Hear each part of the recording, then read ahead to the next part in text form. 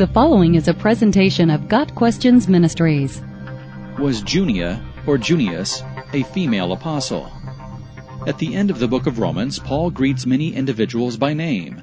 Romans 16 verse 7 reads, "Greet Andronicus and Junias, my relatives who have been in prison with me. They are outstanding among the apostles, and they were in Christ before I was."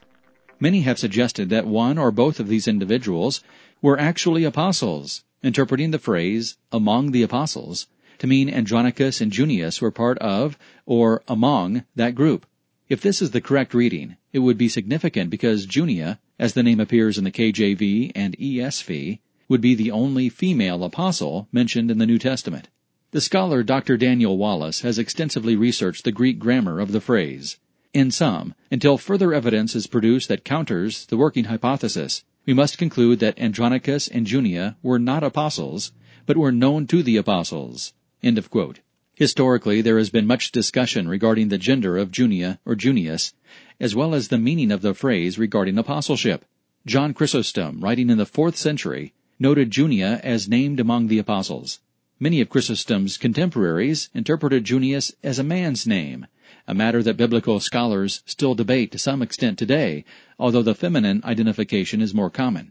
Outside of Romans 16 verse 7, Junia is not mentioned in the Bible or in the extra-biblical writings of her time. Later writings are conflicting and inconclusive in determining the true identity of this individual. With the existing information, the syntax of the Greek language provides the best means of understanding what Paul meant when he wrote that Junia was outstanding or well known among the apostles. The Greek language construction is not 100% definitive, but strongly leans in favor of translating the verse as the ESV does, "Greet Andronicus and Junia, my kinsmen and my fellow prisoners. They are well known to the apostles." The wording here makes it clear that Andronicus and Junia were known to the apostles, but were not apostles themselves. The fact that Junia was in Christ before I was would make Junia one of the earliest Christians, since Paul had become a believer within 3 years of the resurrection. She may even have been in Jerusalem for Pentecost when Peter preached in Acts chapter 2.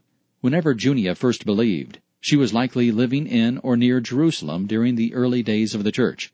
This would have given her ample time to become acquainted with the apostles. Romans 16 verse 7 also says that Junia was imprisoned for her faith at some point before Romans was written, approximately AD 55. This fact would make her one of the first believers arrested for her faith. She was maybe even in prison alongside Paul. Further, she was involved in the formation of the early church in Rome.